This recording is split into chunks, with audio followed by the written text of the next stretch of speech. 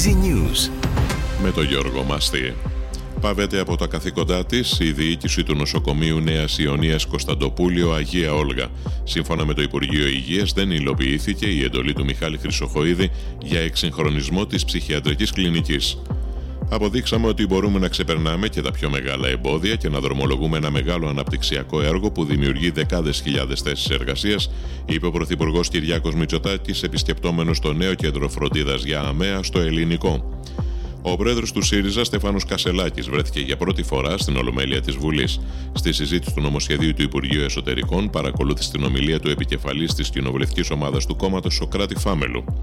Σύμφωνα με κροατικό δημοσίευμα, η διοίκηση της Δυναμό φυγάδευσε έναν χούλιγκαν των επεισοδίων της Φιλαδέλφειας, όπου δολοφονήθηκε ο Μιχάλης Κατσούρης.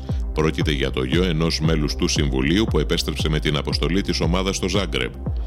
Η Πολωνία και η Ουκρανία συμφώνησαν για την επιτάχυνση της διαμετακόμισης των ουκρανικών σιτηρών σε άλλες χώρες με τη συμμετοχή της Λιθουανίας.